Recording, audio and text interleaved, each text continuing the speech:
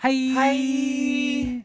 Welcome Welcome to to another Film Critters Processes We Are Processing at Home Remotely. Edition. Yeah. Yeah, we are uh, social distancing.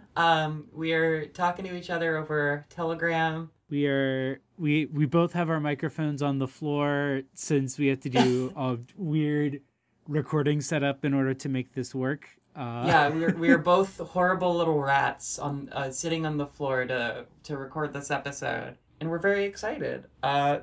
Today we've got another twofer, as it were. Yeah, two movies that were released or were going to be released in theaters. I think actually The Hunt was maybe in theaters for like 1 week. I think And Invisible then Man was too, maybe. yeah, and then they just like were like, just kidding. We're putting them we're releasing them to rent and download Mm-hmm. instead, which For the depending low on how price of $20. 20 fucking dollars. That's like more than a movie ticket. Literally. Fuck that. Fuck I the was I was studio, fuck the system.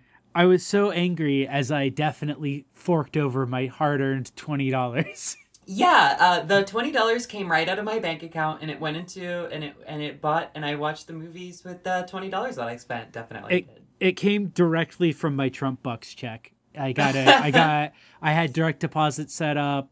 Just that 1,200 went right in, and I spent it all Yeah, on renting The Hunt and The Invisible Man. it's my government check went to 50 viewings of The Invisible Man, so that I could be ready for this episode.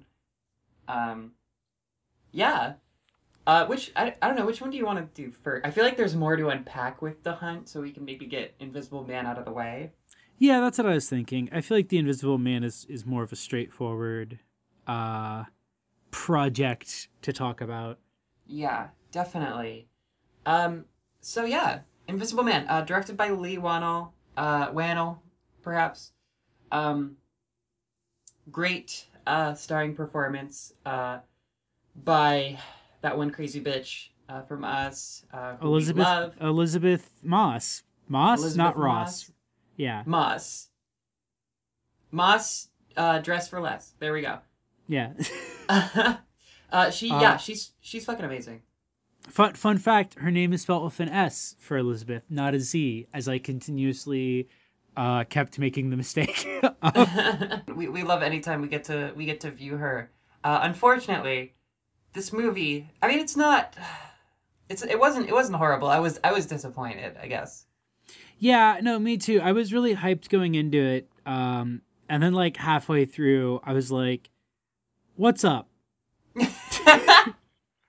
What's the dealio?" Yeah. So I looked up some more, and I was like, "Oh, this is the guy who like wrote like the first three Saw movies, and also wrote and directed a couple of the Insidious movies." And I was just immediately like, "That makes absolutely fucking perfect sense." Yeah. Yeah. Like it's a movie that's trying like really, really, really, really hard to be like smart and like this very well wound together mystery. But there's just a lot of like goofy set pieces and a lot of shit that doesn't really add up or make sense. And it's it's half like it's got like one foot in trying to do the like almost A24 kind of prestige horror thing, and then mm-hmm. one backwards foot in like super schlocky like modern horror. And Yeah. I think if it fully dedicated to either, it would have been a lot better. Oh yeah. But it's like Well, it's this mixed thing of like, ah, the fact that he's invisible is a metaphor for like the effects of trauma that women feel after leaving an abusive relationship, but also he does have a suit made of cameras. yeah. he Yeah, also like he also literally has a suit that makes him invisible, that like that is non metaphorically covered in cameras. yeah, there's this definite attitude of just like wanting it to be like comprehensible and understandable, and realistic. Like this could totally happen, even though it couldn't happen, even though it could happen. Where there's this like Elon Musk type villain, which of course another movie where we have like an Elon Musk villain. which is great. But I mean, like this So, kind of movie, don't give it to like Lee Wannell. Give it to like Claire Denis or someone who's just like gonna go goofy with it, and like not try to have everything wrap up and make sense. But like have the movie make more emotional sense and hammer home the emotional aspect of the sort of like gaslighty nature, I guess. I, yeah, and like, cause like one thing that I thought was like, for lack of a way to put it, problem with the film is that it does establish like basically immediately that she's not imagining it, which I think really Yeah. undercuts like the feeling of like, because they do a good job of setting it up where it's like the one thing he's good at is getting in your head. So like the only thing better than finding a way to be invisible is convincing you that he found a way to be invisible.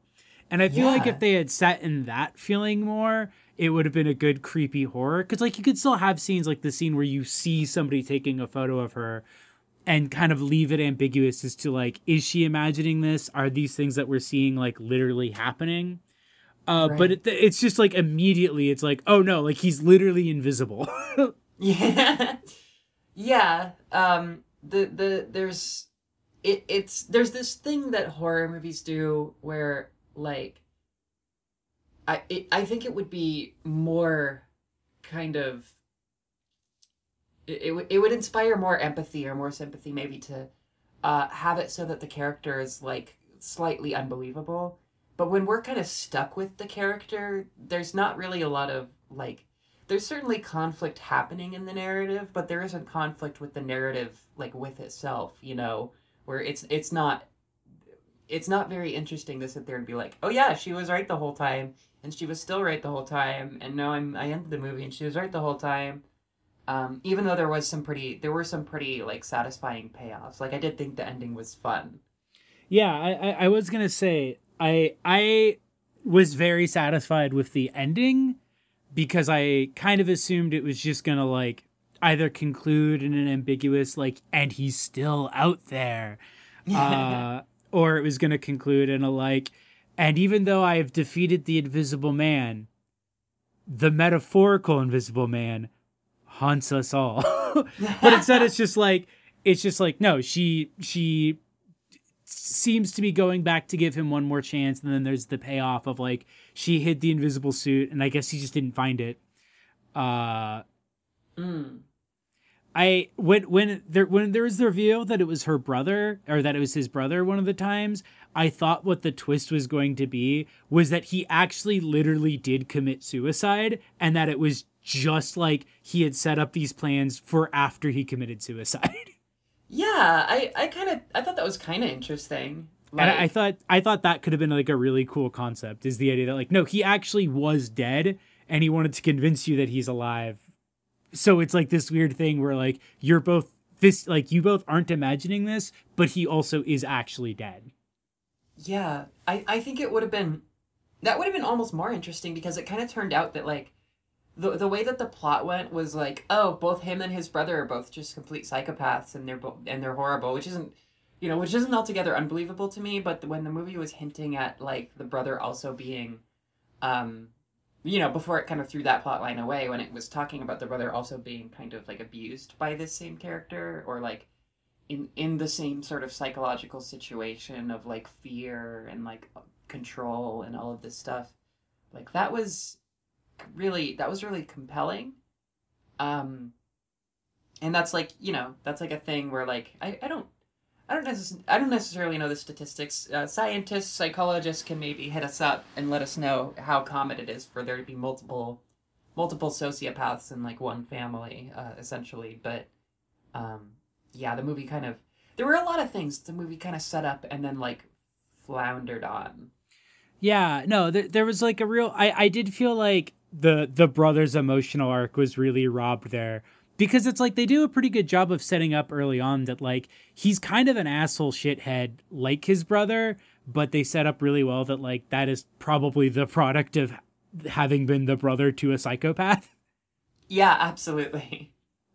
And And also I just like being in this like successful sort of like businessy like very very very very rich family, I guess. Yeah. And also like I guess sort of implicitly setting it up that's like and also he like has to rely on that brother for that financial security.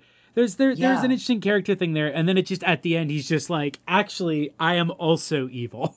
I also twirl the mustache and uh run over the people on the track or whatever. And then like because like when that happened too, I was like, that just raises more like I was willing to accept that he somehow faked his suicide, but then the second they were like and the brothers in on it, I was like, okay, then how did they together fake his suicide? Like did his brother just like go to like to the coroner's office and is like, my brother killed himself, I can't show you the body but it's definitely him. Because there was like a Yeah. news article that said he had died. Like it wasn't like she was just told this and then there was no coverage. Like the news articles were like, "Hey, this super rich famous person is fucking dead." Yeah, it's so like there's so much suspension of disbelief with like a lot of different aspects of that stuff. I did find it funny that like yeah, your husband is dead and his ashes are over there in the extremely evil looking urn that The is like monolith urn. yeah, that is like a like cursed like cube, a black cube. It looks like a fucking like thrown out Death Star design or something. It's horrifying. But it is also very like Web 3.0 to be buried in like a weird isometric cube. It's Bluetooth enabled. It's also a Bluetooth speaker. Oh my god. You just yeah, that's how he continues to communicate from the grave, even though he's not actually dead. He just hooks up to the speaker in the kitchen. That was actually another space for emotional uh grayness that I thought would have been interesting was that if at the end, the ending plays out the same, but it's maybe left a little bit more ambiguous whether or not he actually like was behind it. Mm-hmm. Because like Yeah. there's the thing where he keeps saying surprise, and theoretically like the argument could be made that like the brother, just used like old audio footage of his brother saying that. Right. I guess that's true. I I, think the movie's trying to maybe communicate that that's not well, I don't know, it's hard to say. the movie definitely because like that was like the one of the few things that was frustrating in that ending scene was she's like, I need you to just say that like that was you and that you were behind it, and then he says surprise, and that's very much so is like, oh, I'm not gonna say it, but I'm gonna let you know that like that was me. Yeah. And it's like I feel like Elizabeth Moss character is at a point where she would just straight up say like, motherfucker, I heard you talk. Yeah, you said shit. Like you didn't just say like just surprise. You said like we had like full ass conversations. Yeah. Yeah. It's kind of it's a little weak. There's a lot of weak aspects about it. The logic falls apart in a lot of places. And to an extent Um that's fine, but it's like that's the noticing that logic kind of like is more noticeable when the film, like I said, is kind of trying to splitsies on like very much so of this guy's genre of Insidious and Saw style horror, and like also it's like a prestige film where it's like the metaphor very much so is worn on its sleeve. yeah. And it has kind of the other aspect too, where like you're really, as the writing is going on, you're really watching the movie like feverishly covering its own tracks. Like there is that really goofy line, like the way that they explain that like the husband is like the CEO of an optics company is like in a bunch of weird like throwaway lines, and She it's like she literally says at some point, I think he could have made himself invisible. He was a brilliant genius in the field of optics research. yeah, and like people just are like, all right, whatever, miss. Whatever you say, crazy lady, whose husband was a billionaire. Whose husband is a billionaire and whose house apparently still contained like everything of like detailing his invisible suit. She like waltzes in and finds like an invisible suit maker, and like the cops are just like, no, we're not gonna search the dead man's house. We're just not going to do that. I There's not apologize, ma'am. I assume that this thing he was working on was something that like investors in his company knew about. Like there's like nobody was like, yeah, actually he did have a suit that could make him invisible. He'd been working on it for like a really long. I'm surprised you didn't know. You lived with him, right? He had like 5 of them. Didn't he ever make you try one on? It's weird. He said he would only make them in his size and for some reason his brother's size. Like just those two. Yeah, he made them he made a duct tape model out of his brother. It was a really weird situation. I thought they were doing something else for a sec. Oh. The duct tape model to make his invisible suit. Yeah, how about that cop shootout scene though? That was sure something. Yeah, that was part of the reason why I tempered my expectations going in, because they showed those in the trailers and I was like, you can't show half of this trailer being like, oh, this movie is going to be Elizabeth Moss being like crazy. Is she imagining it? Is she not, like, abuse survivor? And then also in the trailer tell me there is going to be a part where he just is killing cops in the middle of a hospital. Yeah, there's not very much to gaslight about that. That's not very gaslightable. Unless you're just gaslighting, like, an entire town's population at a certain point. All the cops just got real suicidal all of a sudden. They started doing this, like, weird stomp bit. I didn't know what was going on. It was weird. Like, one of the cops, he just couldn't take it anymore. And so he tied his bed sheets together and just kneeled really, really hard and, like, broke his hyoid bone. It was very strange. Oh my fucking God. Yeah, this is actually... I can't keep making Epstein... We can't make Epstein jokes every single episode. Okay. I mean, I say that, but I guess maybe we can.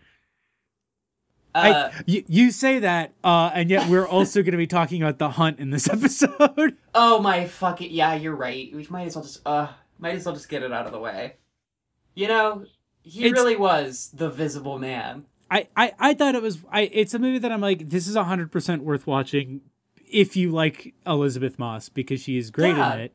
And she definitely, like, perfectly cast. It's just a thing where you watch it and you're like, oh, there's, like... Because even if it was, like, Saw-level schlock, that's fun. Like, that can be a fun movie. I could just watch scenes of her just pouring coffee on the ground. Forever.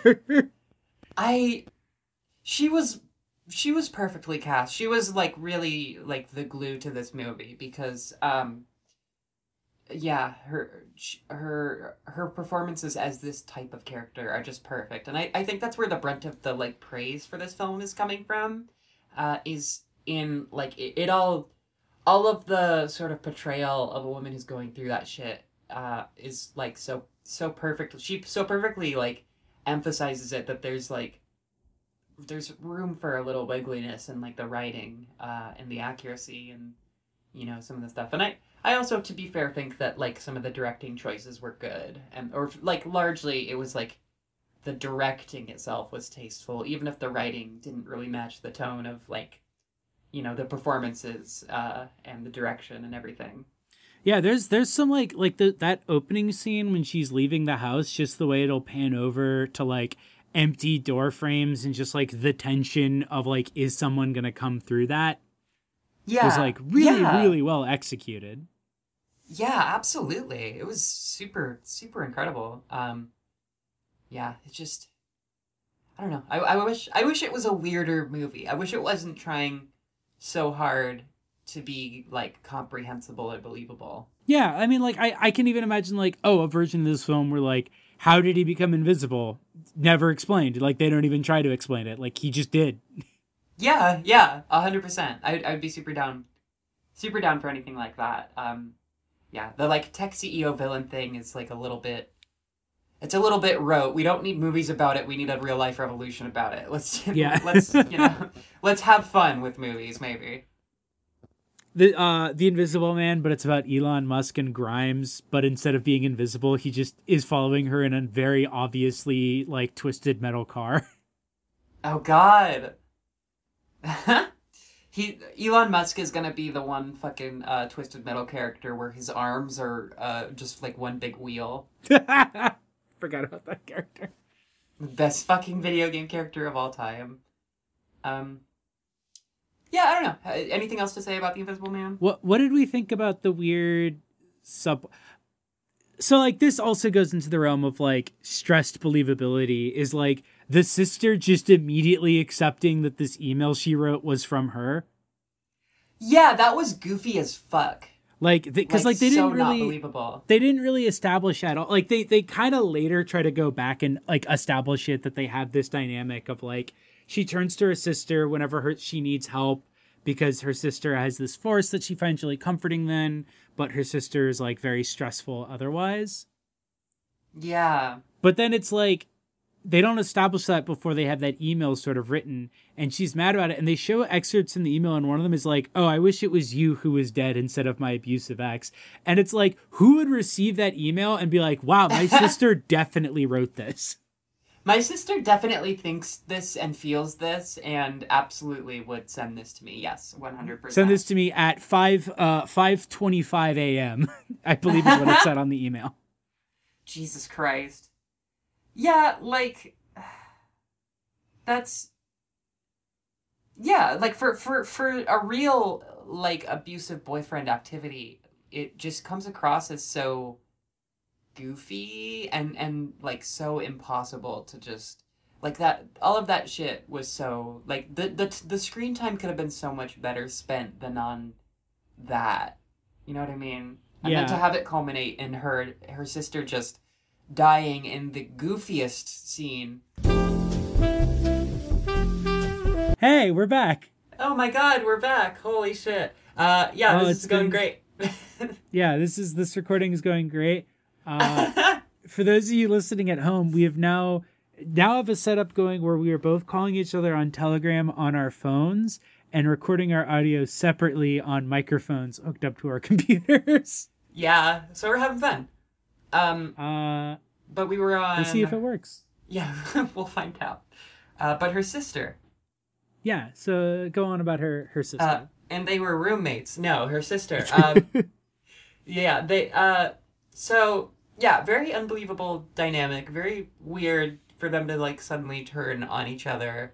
And very silly for her to just, like, suddenly die in that extremely goofy way. Like, it was I don't know, I'm kind of on the fence about it, because it was like, it was one of those scenes where it's definitely designed to be like, oh shit, yeah, but at the same time it was very silly. No, it was like very over the top, especially because like the idea of it being like, I will slash her throat with this knife and then put the knife in your hands in the middle of a super public restaurant, and it's like, I don't know. I feel like if they have cameras, they might be able to like see that the knife slashed her throat without her hand being up at all. Yeah, you know. Also, unrelatedly, I did think it was extremely funny that they were like extremely shitty to the customer service, to like the waiters and shit. Oh, I felt so bad in that scene because it's like, oh, I've been here where it's like you have to be in customer service mode, but like the people you're catering to are like not having it. So clearly they're going through a thing, and yeah, just like, it was very like every scene has to have conflict, you know? Like, what if it can't just be the waiter coming over and it's like an interaction that's fine. There's gotta be some conflict there, buddy. Screenwriting 101, right? There's gotta be tension being ratcheted up in this scene. Yeah, gotta have tension. Yeah, very goofy, very silly, but it's a very goofy, very silly film. I will say, in the film's defense, I feel like that worked with regards to making the death of her sister shocking, because the scene starts off as if it's a very goofy scene. Yeah, that's so fair. Like the sudden killing does actually come as a shock, because like that is not the tone that the scene starts out at. You assume it's going to be a scene where it's like, we're going to have a little funny thing, and then we're going to have like, you know, just some dialogue that moves the plot along. And then instead it becomes like, oh, what is moved along is that her sister is killed. Right, yeah. Yeah, pretty fun, you know? Whatever. Yeah, I don't know. Anything else about invisible, miserable. The cop and his daughter, total non-entities in this movie. Yeah, I mean, like, I feel like their characters were more. They made a little bit more sense in like the first half. And then Yeah. once things kind of once shit kind of hit the fan and they had like their trust was like tested in Elizabeth Moss's character, it was like kind of they're like things kind of just like went off track in a way that was like felt really accelerated to what would be more like natural. Like the point from like start to Elizabeth Moss like screaming in a like psych ward bed, it felt like really fast to me. Um, Yeah. No, it's the film starts with this premise of like, oh, he's gonna do stuff to try to isolate her, but it's like isolation looks like more piecemeal and isn't just like, I have found the one thing that will make every person immediately abandon you. yeah, absolutely. And I mean, like, on the one hand, like, I do kind of appreciate that aspect of the movie where it's kind of saying that, like, she is so reliant on her husband's, like, resources and stuff that, like, or whatever, that she's, like, in danger when he's, I guess, no longer a factor or whatever. But, yeah, I don't know. Like, the fact that he's, like, the thing that's, like, reintroducing danger into her life and, like, you know, it's illustrative and it's a nice sort of fable about kind of control and abuse and all this stuff. But it also, yeah, it's also like really, it's a little cartoonish. It's a little trying to prove a point by being like a little accentuated maybe. But I mean, you know, that might be kind of a reach, but you know, it depends. No, I get you. It's got the same. I kind of am realizing that it's got the same problem that I had with like Insidious and Babadook, but to a much lesser extent. Yeah. Where it is trying to do the like prestige horror thing, while still being as schlocky and goofy in a lot of elements as like as like other horror, and that leads to like a weird tonal dissonance that like kind of ends up undermining like both elements of it. Yeah, I find that to be a case. I find that to be the case with, you know, whether on purpose or not, probably not. But with a lot of Blumhouse movies, main exceptions being like Jordan Peele stuff. Like, there's this like, you know, one foot on either side of the sort of like tonal capacity for the movies to be like hard hitting, if that makes any sense, where they're like they just have to have like a certain level of corniness or just like kind of iffy writing or whatever. There's definitely the Blumhouse flavor, which is like that scene with the waiter. That's like a super Blumhouse thing. Yeah, is to just have like a scene of like weird, like, don't you hate it when this happens, like in the middle of like a movie where like characters' lives are at risk. God, yeah. And I said this as someone who sees like a lot of Blumhouse shit, like Truth or Die, or like I think Countdown was a Blumhouse film, and I saw that. I'm probably going to see Fantasy Island, and I can guarantee there's going to be a scene like that about like, like there's a scene in the trailer for the Fantasy Island one where it's like, we can make anything possible. No cell phone service out here. Guess not anything. God, yeah. So yeah, I guess they're gonna continue with their sort of, you know, mildly goofy horror fare, which you know I'm like whatever on. I wish they would. I don't know. I always want horror to be like way more unflinching and way more like unafraid to be itself. If that makes any sense. Like even comedy horrors, like I don't know, like Midsummer, which I like rewatched pretty recently, like that still has such a bite to it and such a like perfect tone and like such like, you know, good writing is basically what I want. Yeah. Which is hard to come by, of course. But I want some good spooks and scares. yeah. I want to get scared. I wanna be like, spooky. Oh man. Oh gosh! Look out, lady! There's a ghost behind you. I like horror. I'm a big horror stan. What are you glad that you didn't spend your $20 fucking rental fee on to watch this movie? God, shit. I guess I'm glad I didn't spend it on. I don't know. I guess I'm glad I didn't spend it on therapy, because my therapist would just not believe me again. Yeah, I'm telling you, he's standing right there. I don't know. What are you? What would you not rather have spent your $20 on? Shares in Elon Musk's Tesla company. I got a feeling it's not really going to be doing too great right now. I think that stonks are going down, as it were. I like how there's like a sports ball word for the stock market now. Oh yeah, stonks. Stonks.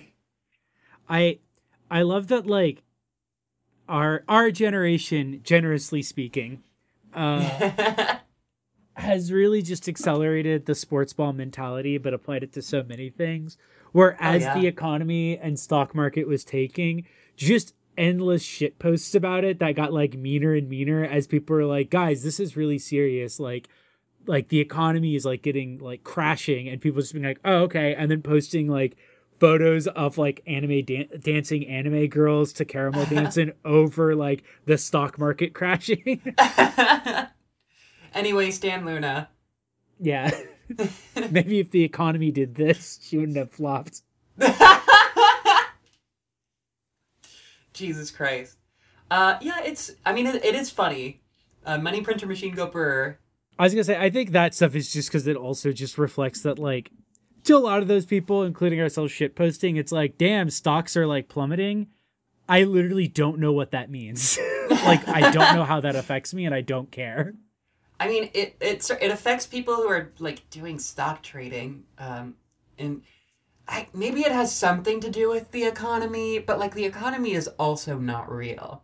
So like it like trickles down to us in a way, but it's like, it feels like, well, they're getting fucked probably more than I'm getting fucked, because I'm already getting fucked, and I don't know if they could necessarily fuck me more. Fuck it. Fuck the world, fuck the stocks. 100 trillion dead cops. I am trash man. Etc. You know how it goes. You know how the rest. Yeah. You know the rest. As Joe Biden might say, you know the rest. And if you're walking down Wall Street, get an umbrella. and hey, throw some bows while you're down there. Just not some. What would you rather have spent your hard-earned 20 entire dollars on? What would I have rather spent my $20 on? I think I might I feel like I'm gonna get a lot of use out of like 2 months of Spotify Premium. Yeah. So now's a good time. Yeah. Stocks for Spotify going up. Maybe try out like Audible finally. Use like one of those YouTuber like get a month free thing, and then I get like 3 months of it. And then I can just like listen to a bunch of audiobooks while like I'm playing Death Stranding. Oh, that'd be fun. Oh, that sounds fun. Or while I'm doing my government mandated walk around the block. Not too much walking, citizen. They're gonna put like electric fence tags on all of us so we can. I think I would have rather spent $20 on a down payment on my fucking house or something.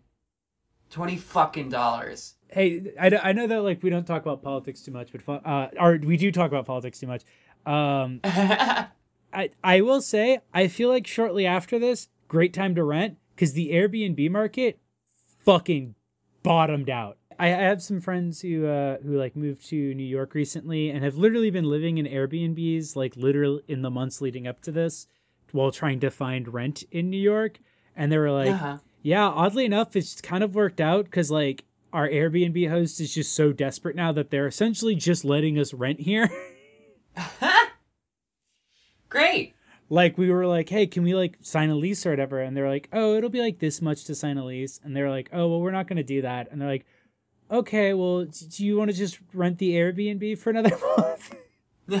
So they're basically just getting like a free, like not a free, but like cheap apartment rent while they look. That's iconic. Yeah. And do we want to move on to The Hunt? Yeah. Speaking of the elites, I feel like I do not go on Reddit enough to talk about this movie, which is to say I don't go on Reddit. So The Hunt. So what were your expectations going into this?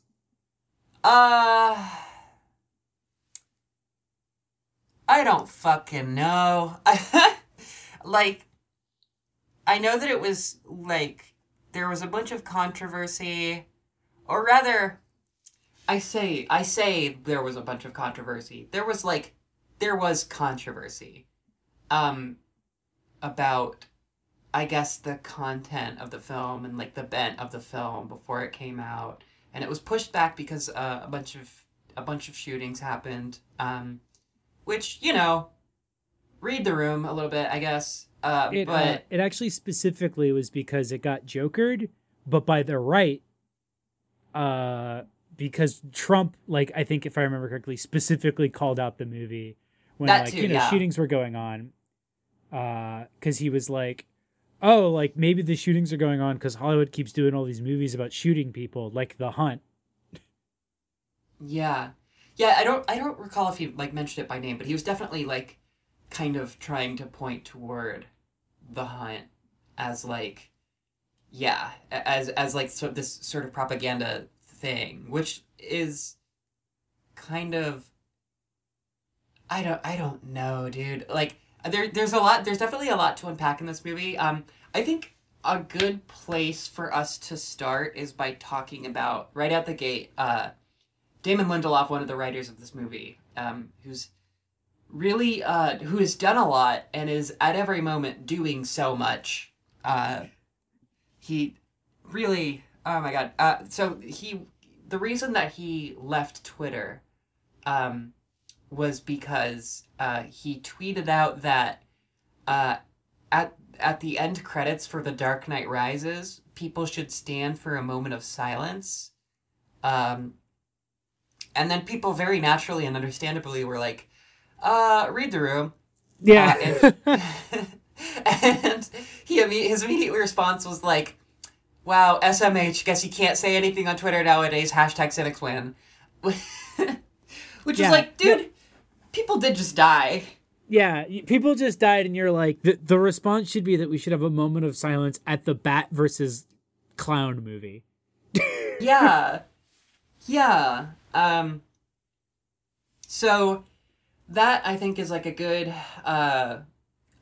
litmus test for like where this movie's coming from and like what the kind of attitude is. I guess that like there's a big South Park like attitude here. Yeah, I've been describing it as like South Park by way of Saturday Night Live. Oh yeah. Or even like if you've seen Mike Judge's The Good Family, it's very, oh god, which no one has. Yeah, I have. Which is to say, it's like caricature-based political commentary that kind of doesn't really go much more beyond that surface caricature. Yeah. And so it has a lot of ideas that it kind of gestures at that could have been sketched out into like a much more interesting movie, but it doesn't. Right. It seems like it's trying to both sides it in a way that it doesn't want to risk going too far in either caricature. Yeah. The movie, and like that doesn't work when the plot of your film is that the liberal elite is murdering conservative Americans. 100,000%. Well, I mean, like, it is another issue of like reading the room, because when sort of when leftists in real life, because there's this.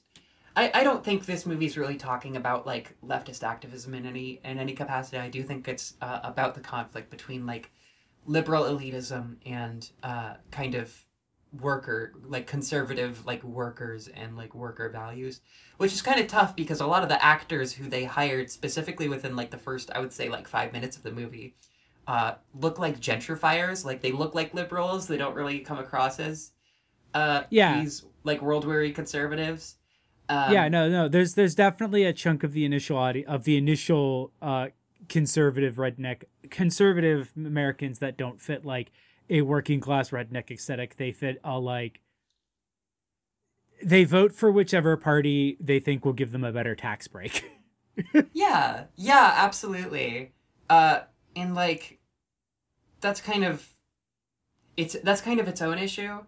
There's like all this shit where like the movie is kind of superficially lending itself to this idea that like the poor are I guess downtrodden or whatever. But then there's like all of these there's all these goofy bits about like the one of the guys is like, no, I need more food from this refugee camp. Put some more on there. I'm coming for seconds. And like all of this like really kind of hateful, kind of shitty. Like one of the guys says like sayonara sugar tits at one point. I did write down a couple of lines from this movie, because a lot of them were bad.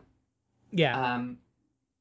And here's kind of where I'm coming from and where I fall on the issue is like, if a character, I know that it's like there's a strong inclination to laugh at a character who says something like, you know, all the globalist cucks who run the deep state, and like that is goofy.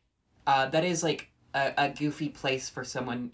Or I can see how that would seem like a goofy place for someone to land ideologically. But for, I guess for trans people, for queer people, and for a lot of people, that is just like an element of like narrative control and separation, where this conspiracy theory shit is all about splitting the party of the proletariat by these like identity and ideological lines that are like there should be maybe a little bit more empathy for that being the condition of America, because the fact that there is so much like media, for lack of a better term right now, gaslighting, and just like so much information out there, and just so much like deep state shit that actually is happening, that's kind of hard to sift from the bullshit. That all is emblematic of a problem with like the elite aspect of society and the class separation aspect of society, and not really something that like not really something that poor people are trafficking in or benefiting from, I guess. Yeah.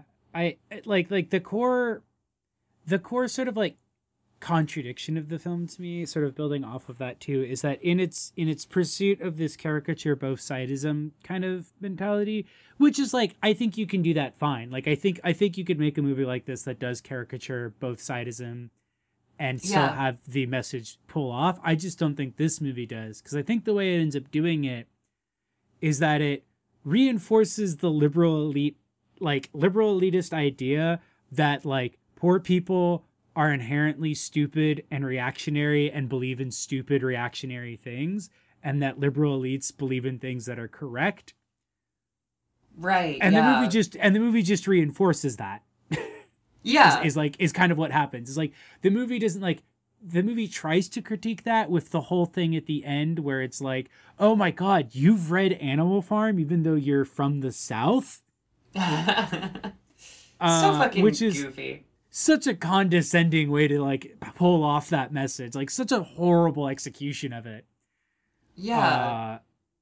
There was that absurd line like, oh, and by the way, climate change is real. Yeah, like saying stuff like that where it's like you're just reinforcing this idea that like poor people believe this thing and like liberal, smart, wealthy people believe this thing. And it's like, that's sort of like the contradiction that like justifies this sort of elitist ruling over and like exploitation of like middle America or like poor working class Americans by like smearing them with this brush and writing them off as all like inherently reactionary.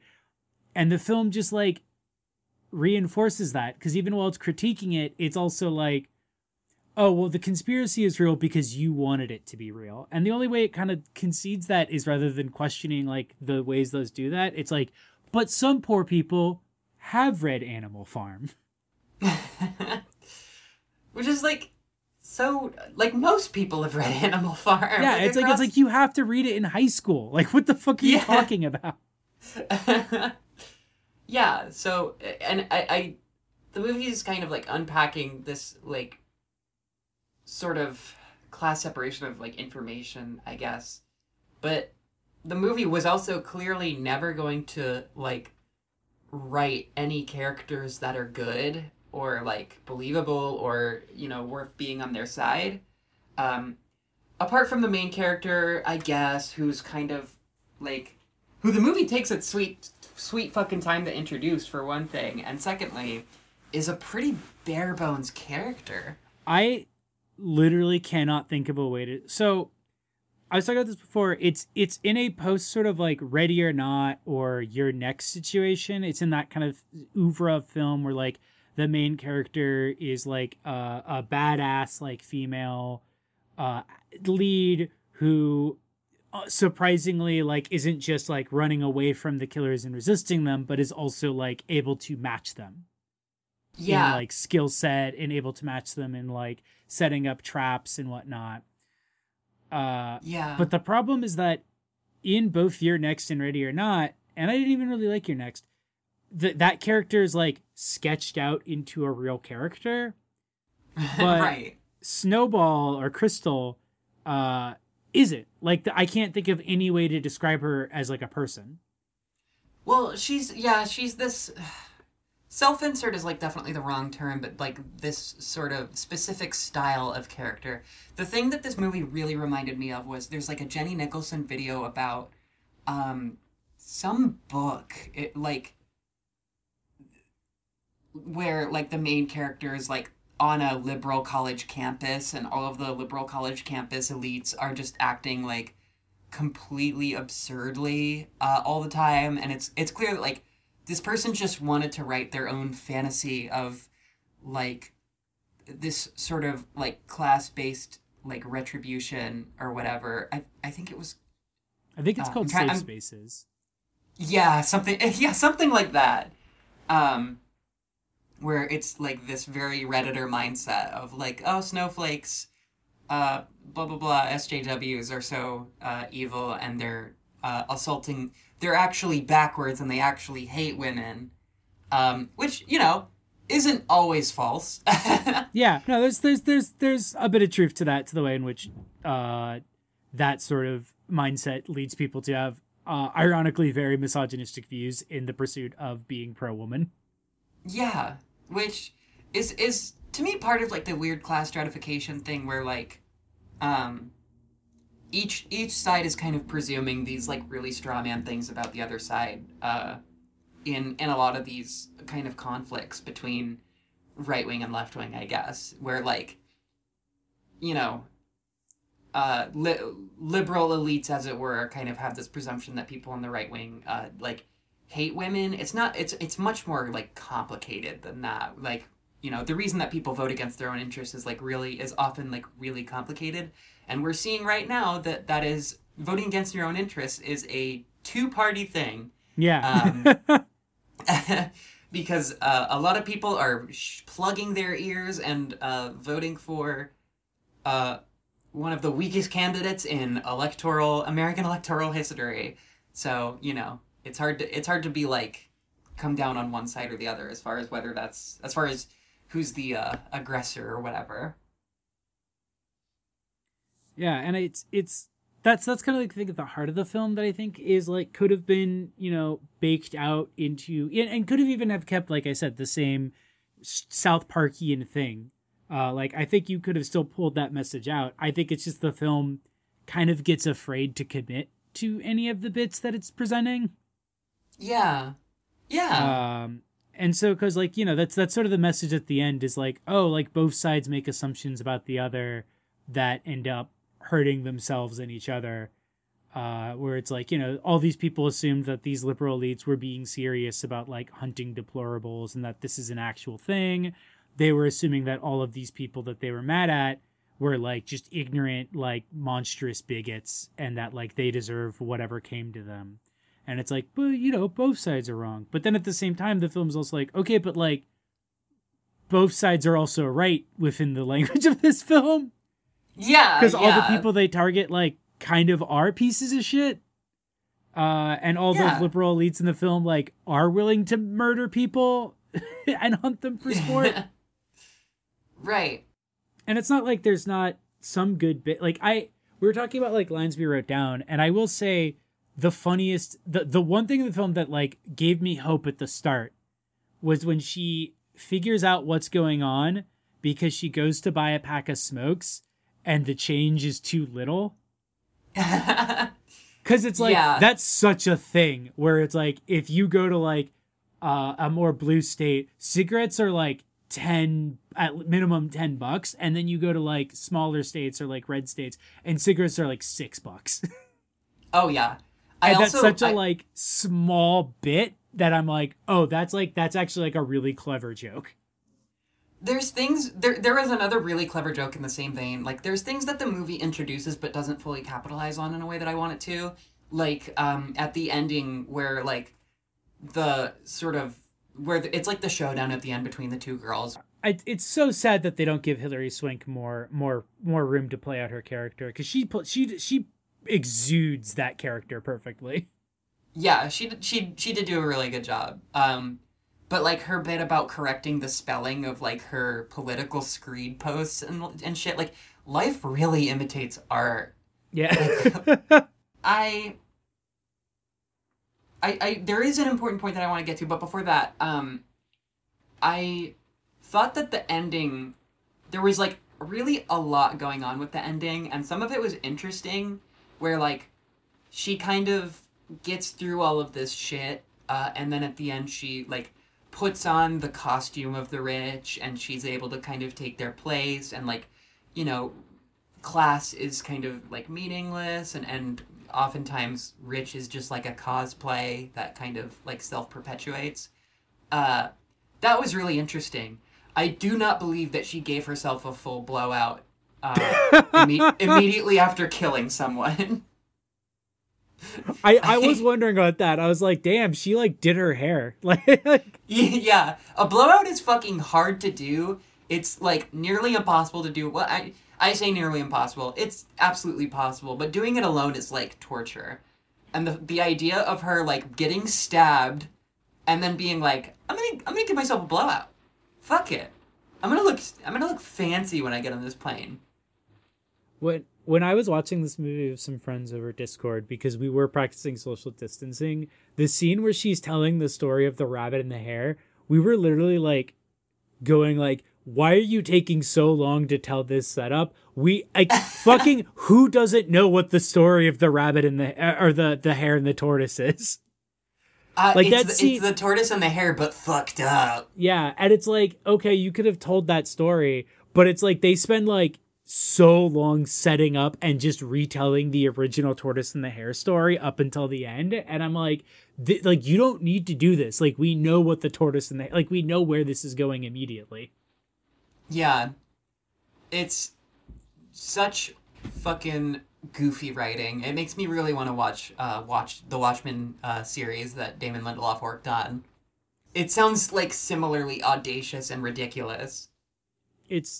And that line, too, is actually, like, another point where it's like, here's an idea you're almost teasing out, where it's like the hare comes in and, like, kills his kids and stuff and then forces them to eat him because, like, the hare always wins.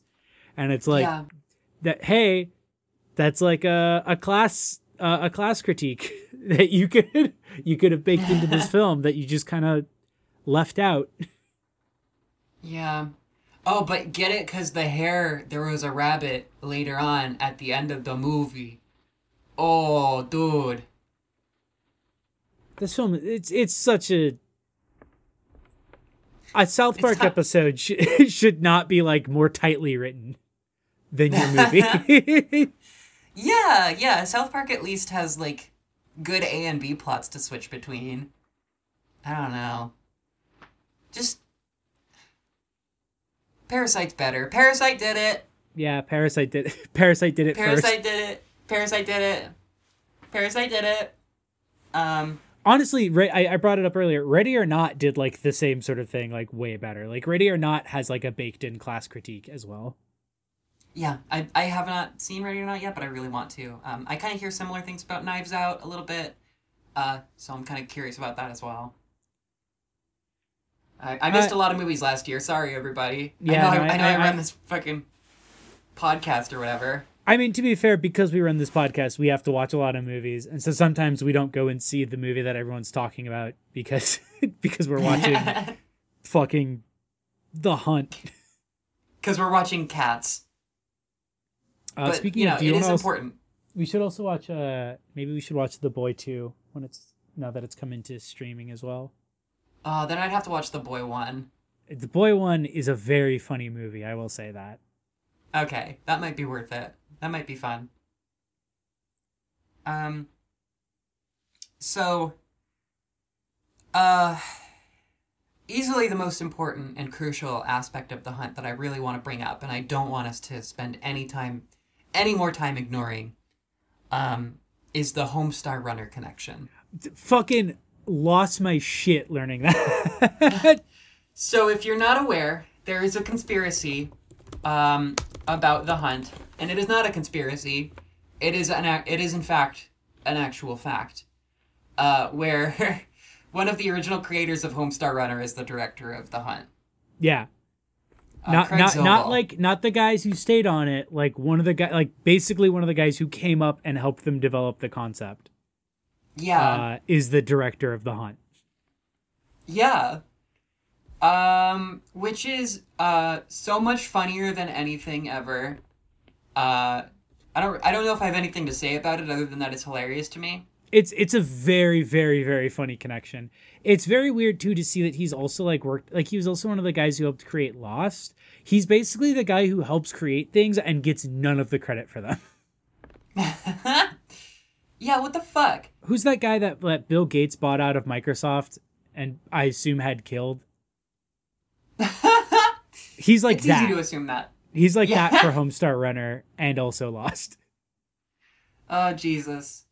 Yeah, there's this weird, like, Lost empire where they're, like, Lost is just creating this, like, weird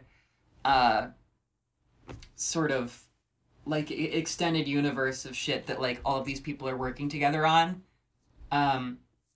Which is, it's not nepotistic, but I guess I can't blame them. Like, I know they went on to The Leftovers and Watchmen and, like, all this shit where, like, it's a lot of the same people. Oh, that makes sense. Yeah, no, hey, if you do watch The Watchmen, let me know if it's worth watching. Who watches the same joke everyone has made about The Watchmen? Watchmen, will but I know. hardly know men. Oh, Jesus Christ, fuck. Do we have anything else to say about To Hunt? I mean, in theory. I will say, I think this is something we disagree on.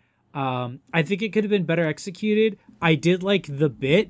Again, wish it was better executed, of opening the film, introducing this cast of characters who looks like the sort of conservative fantasy of like what this movie would star, and then immediately killing all of them and leaving like two of the worst characters. I mean, yeah, I feel kind of complicated ways about it. I don't think it works for the narrative. I think that, like, I do think that there was some sort of, it's maybe not strong enough or not that present enough, but there's some sort of, like, narrative of, like, these guys who kind of look like this stereotypical Chad ideal, more or less. I mean, there's some argument to be made there, I'm certain, by losers on 4chan. But, yeah, they do cycle through some like chat of center gentlemen, which is funny, but also I don't know. When a movie is so subsumed by like being up its own ass in that sort of tonal way, it's hard for me to be like, oh, great bit. You know what I mean? It really fucks up the pacing of the film because it's extremely slow. Well, not extremely slow, but it's a very short film, and that's like easily the first like 20-30 minutes of the film. Right. Yeah. Oh, speaking and of, like, I need to keep talking. I wanted to look up because all of those characters have names and they're horrible. oh God, I can't wait to find out. Well, I do know that there was the one character who calls the guy a snowflake because he won't kill her. And that's, like, yeah. First fucking couple minutes of the movie. That's such a like weird scene, and it's like that's like it feels like it's the scene where they just wanted a bunch of gore, because she's like blown in half and her entrails are like dripping out of her, and then they just like don't really have any other gruesomeness beyond that.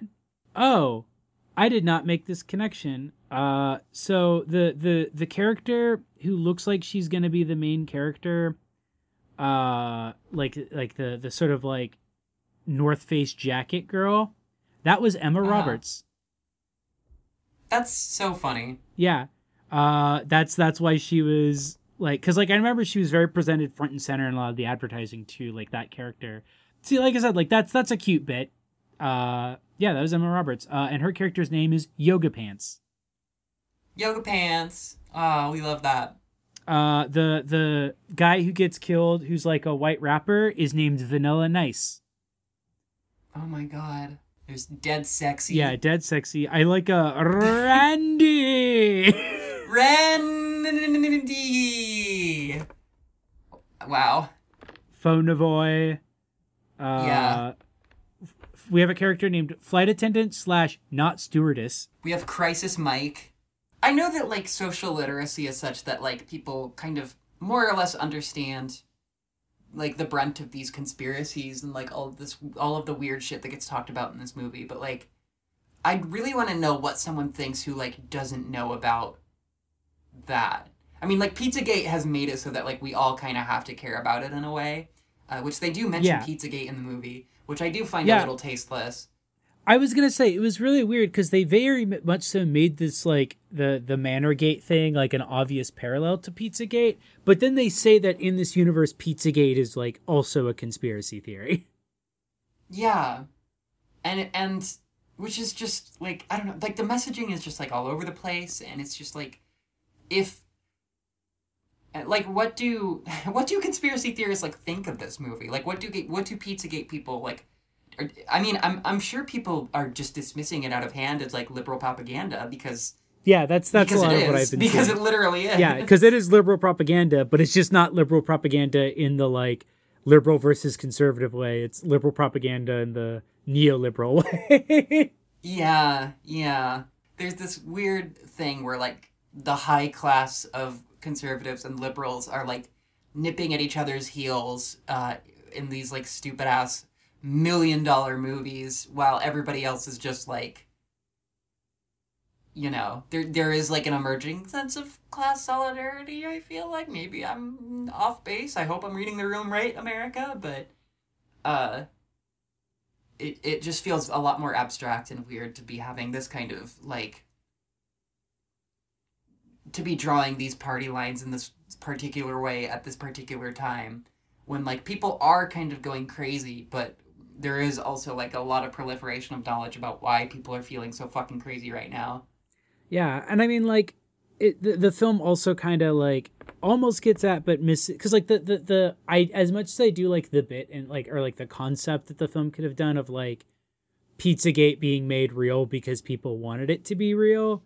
Like, I think that is an interesting concept that you could construct a film around. Because, like, that's what the big twist of the movie ends up being, is that Manorgate wasn't real, but they basically were like, well, if we're going to be accused of it anyway, then we are going to, like, get revenge on the people who push this conspiracy theory about us. Yeah. Which, at the very least, did also set up, I liked the bit of her being like, it's not a manor, it's a 3-bedroom house. And then, like, near the end, Snowball being like, this is not a 3-bedroom house, this is a manor. Yeah. I liked the setup of like her earlier in the film being like, it's a 3-bedroom house, not a manor. And then when we see the place, it is in fact a manor. Yeah.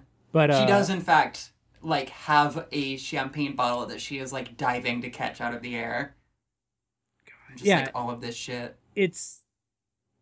but it's like, it misses the fact that like the reason why insane shit like Pizzagate takes off is because there is like people know that they're getting fucked. Like they know that there are conspiracies. Like just Yeah. Jeffrey Epstein. I know we were like, oh, let's not bring him up with him, but it's like, he showed that like there is amongst some level of like the elite, there was a pedophile ring.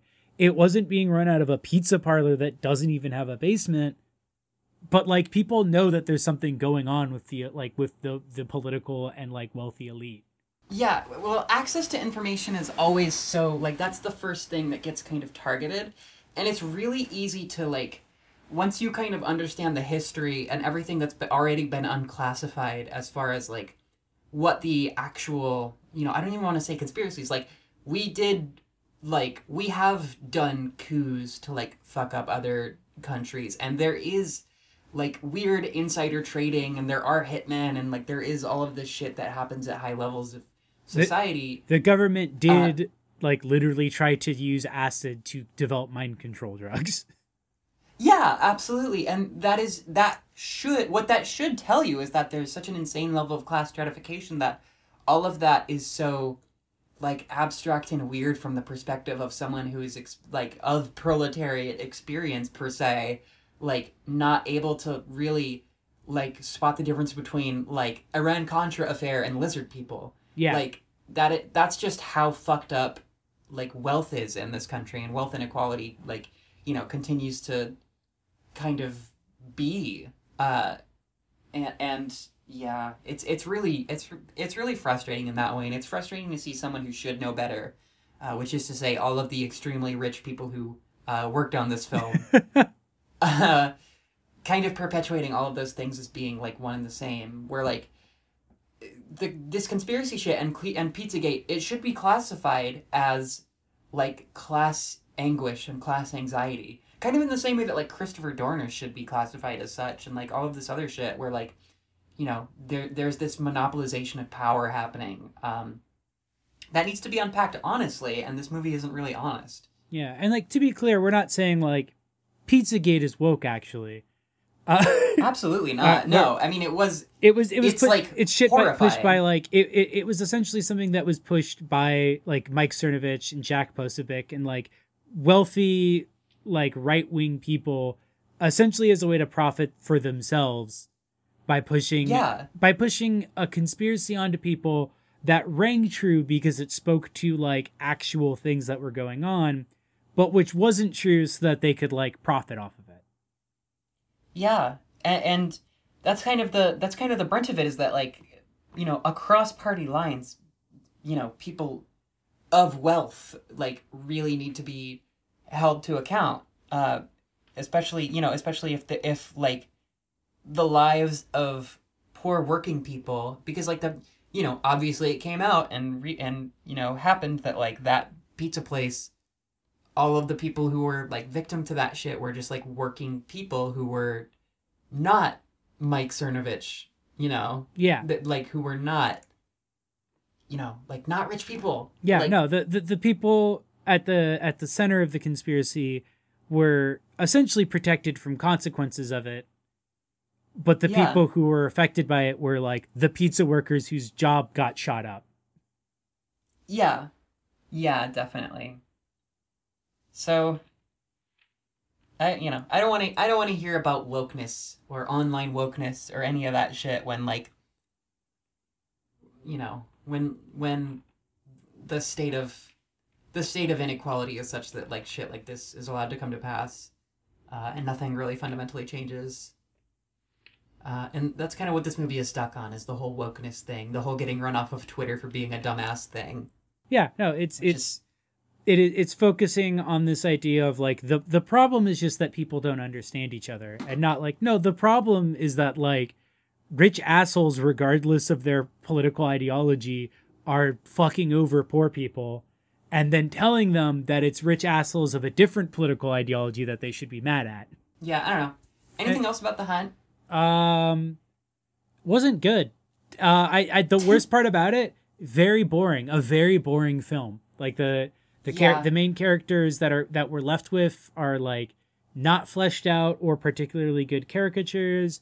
The parody stuff is like really clumsily executed. Like is like a guy coming into your mentions with a bunch of assumptions about your beliefs level, like insults and jokes. It definitely feels like that. Yeah. I did like that they cast Dennis from Always Sunny as one of the rich sociopaths.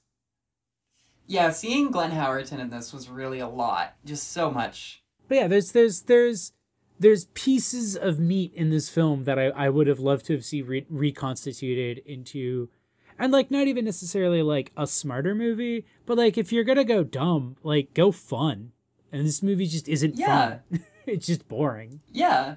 Yeah, it really it misses the mark on and just like it feels like not a lot really happens, and like not a lot of the scenes are very like not a lot passes by very interestingly. I don't know, it's just really frustrating. Don't care about the characters, don't care about the action.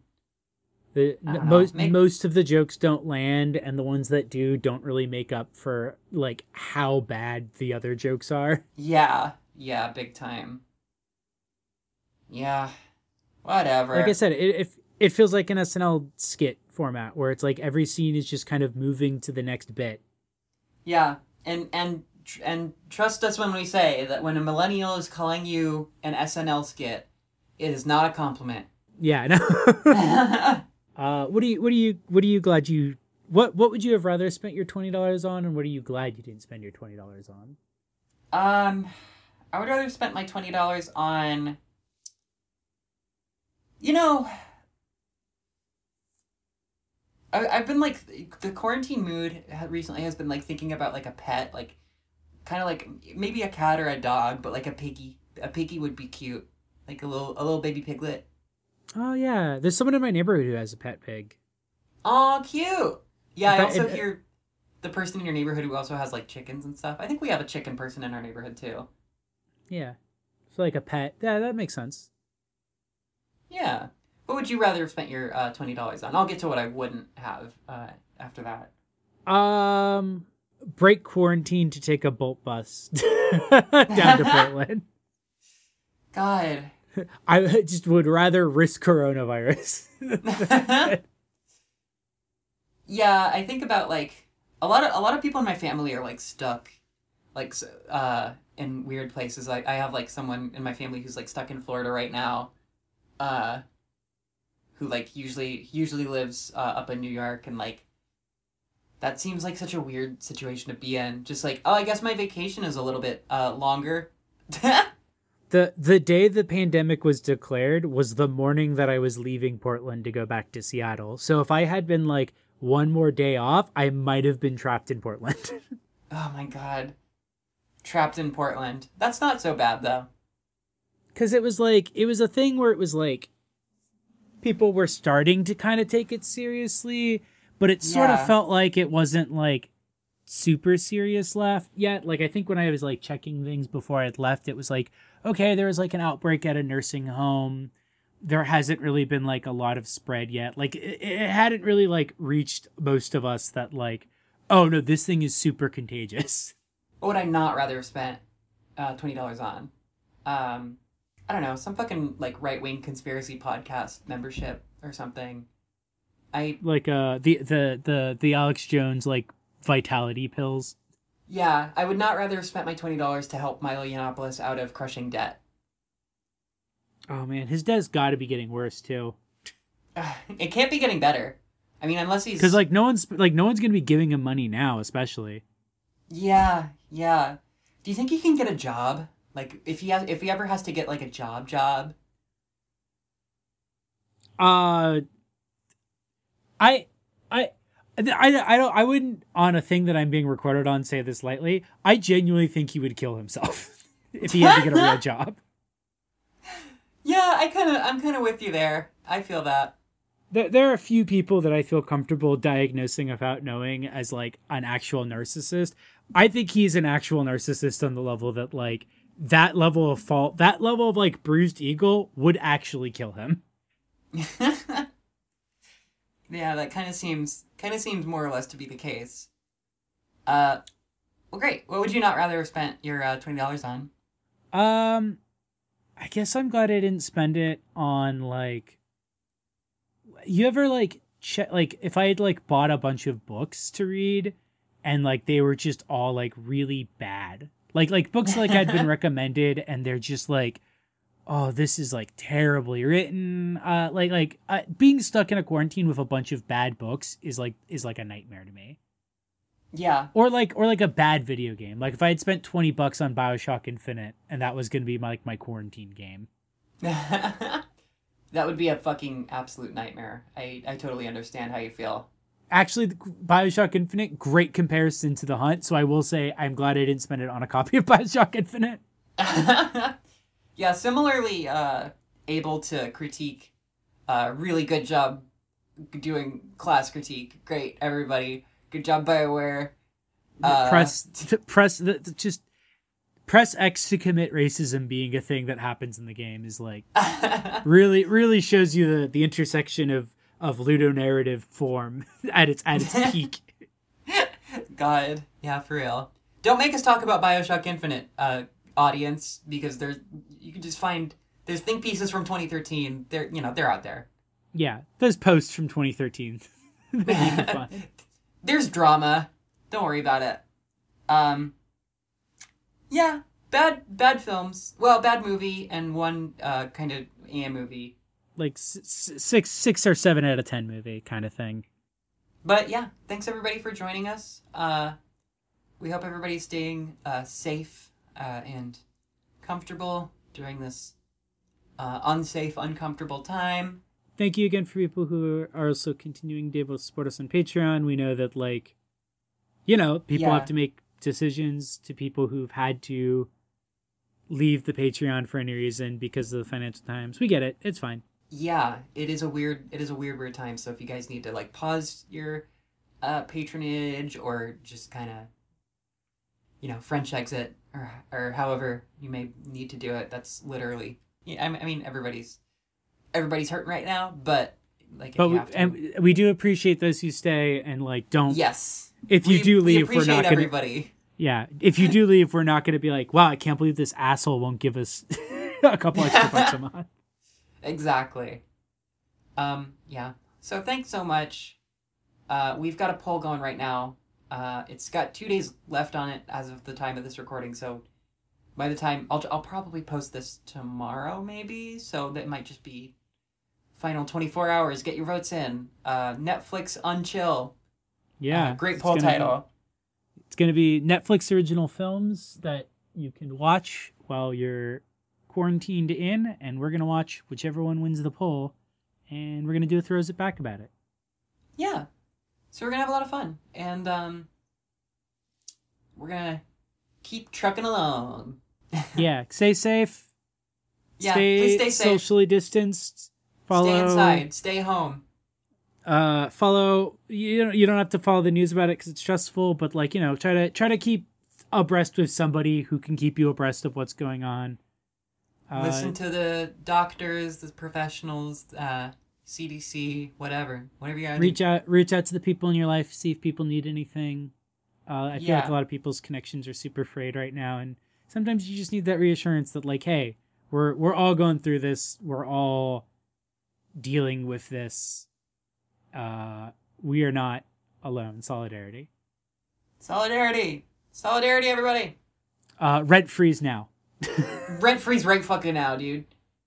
Rent's fake. Fuck rent.